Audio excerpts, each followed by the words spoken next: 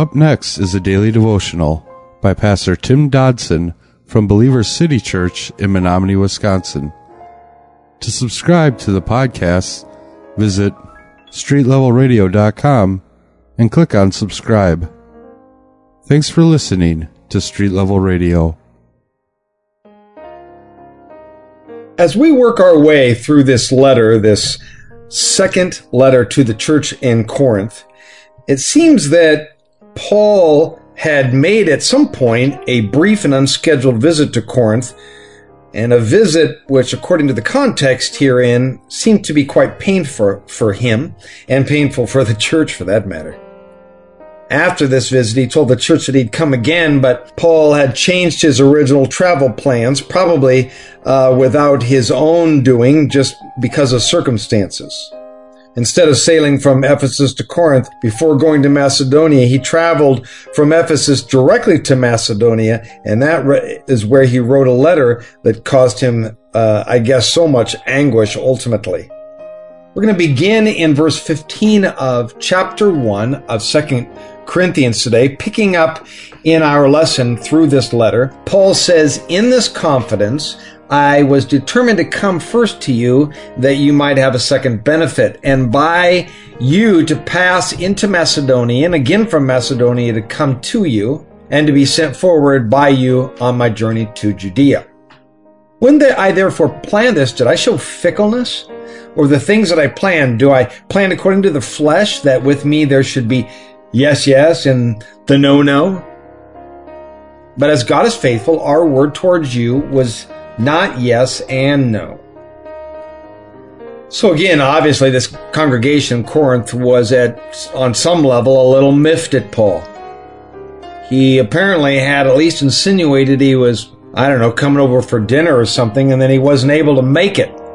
Paul wanted to make it clear that he wasn't just being courteous when he told them that he was going to come around. He meant what he said when he spoke this, desiring them. It was apparent, although, that God had different plans, and ultimately God is calling the shots in our lives, especially for those of us that consider ourselves committed servants.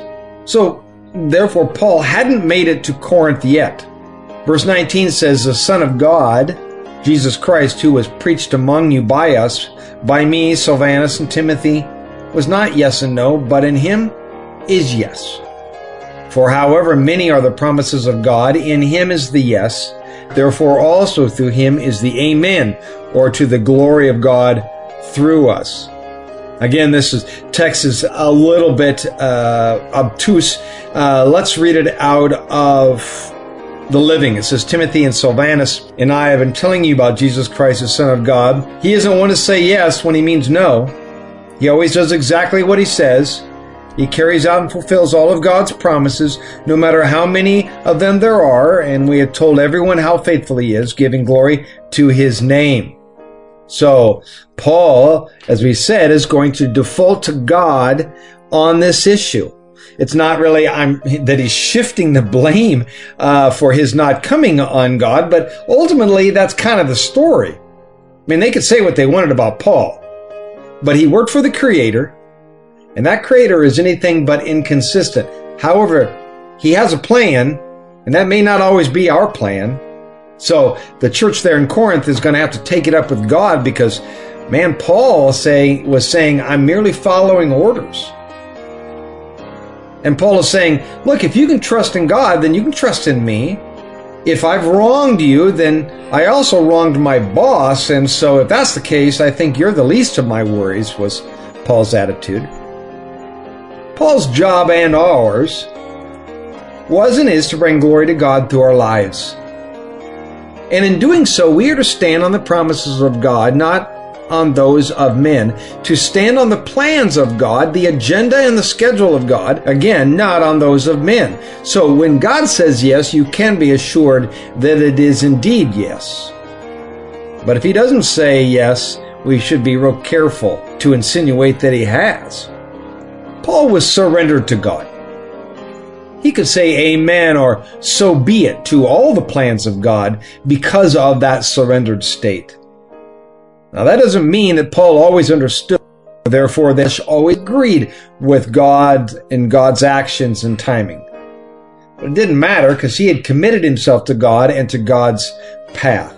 Therefore, the plans Paul made, well, they were ultimately God's plans and vice versa. That was a daily devotional by Pastor Tim Dodson from Believer City Church in Menominee, Wisconsin. For more information on Pastor Tim Dodson or Believer City Church, visit believerstogether.com.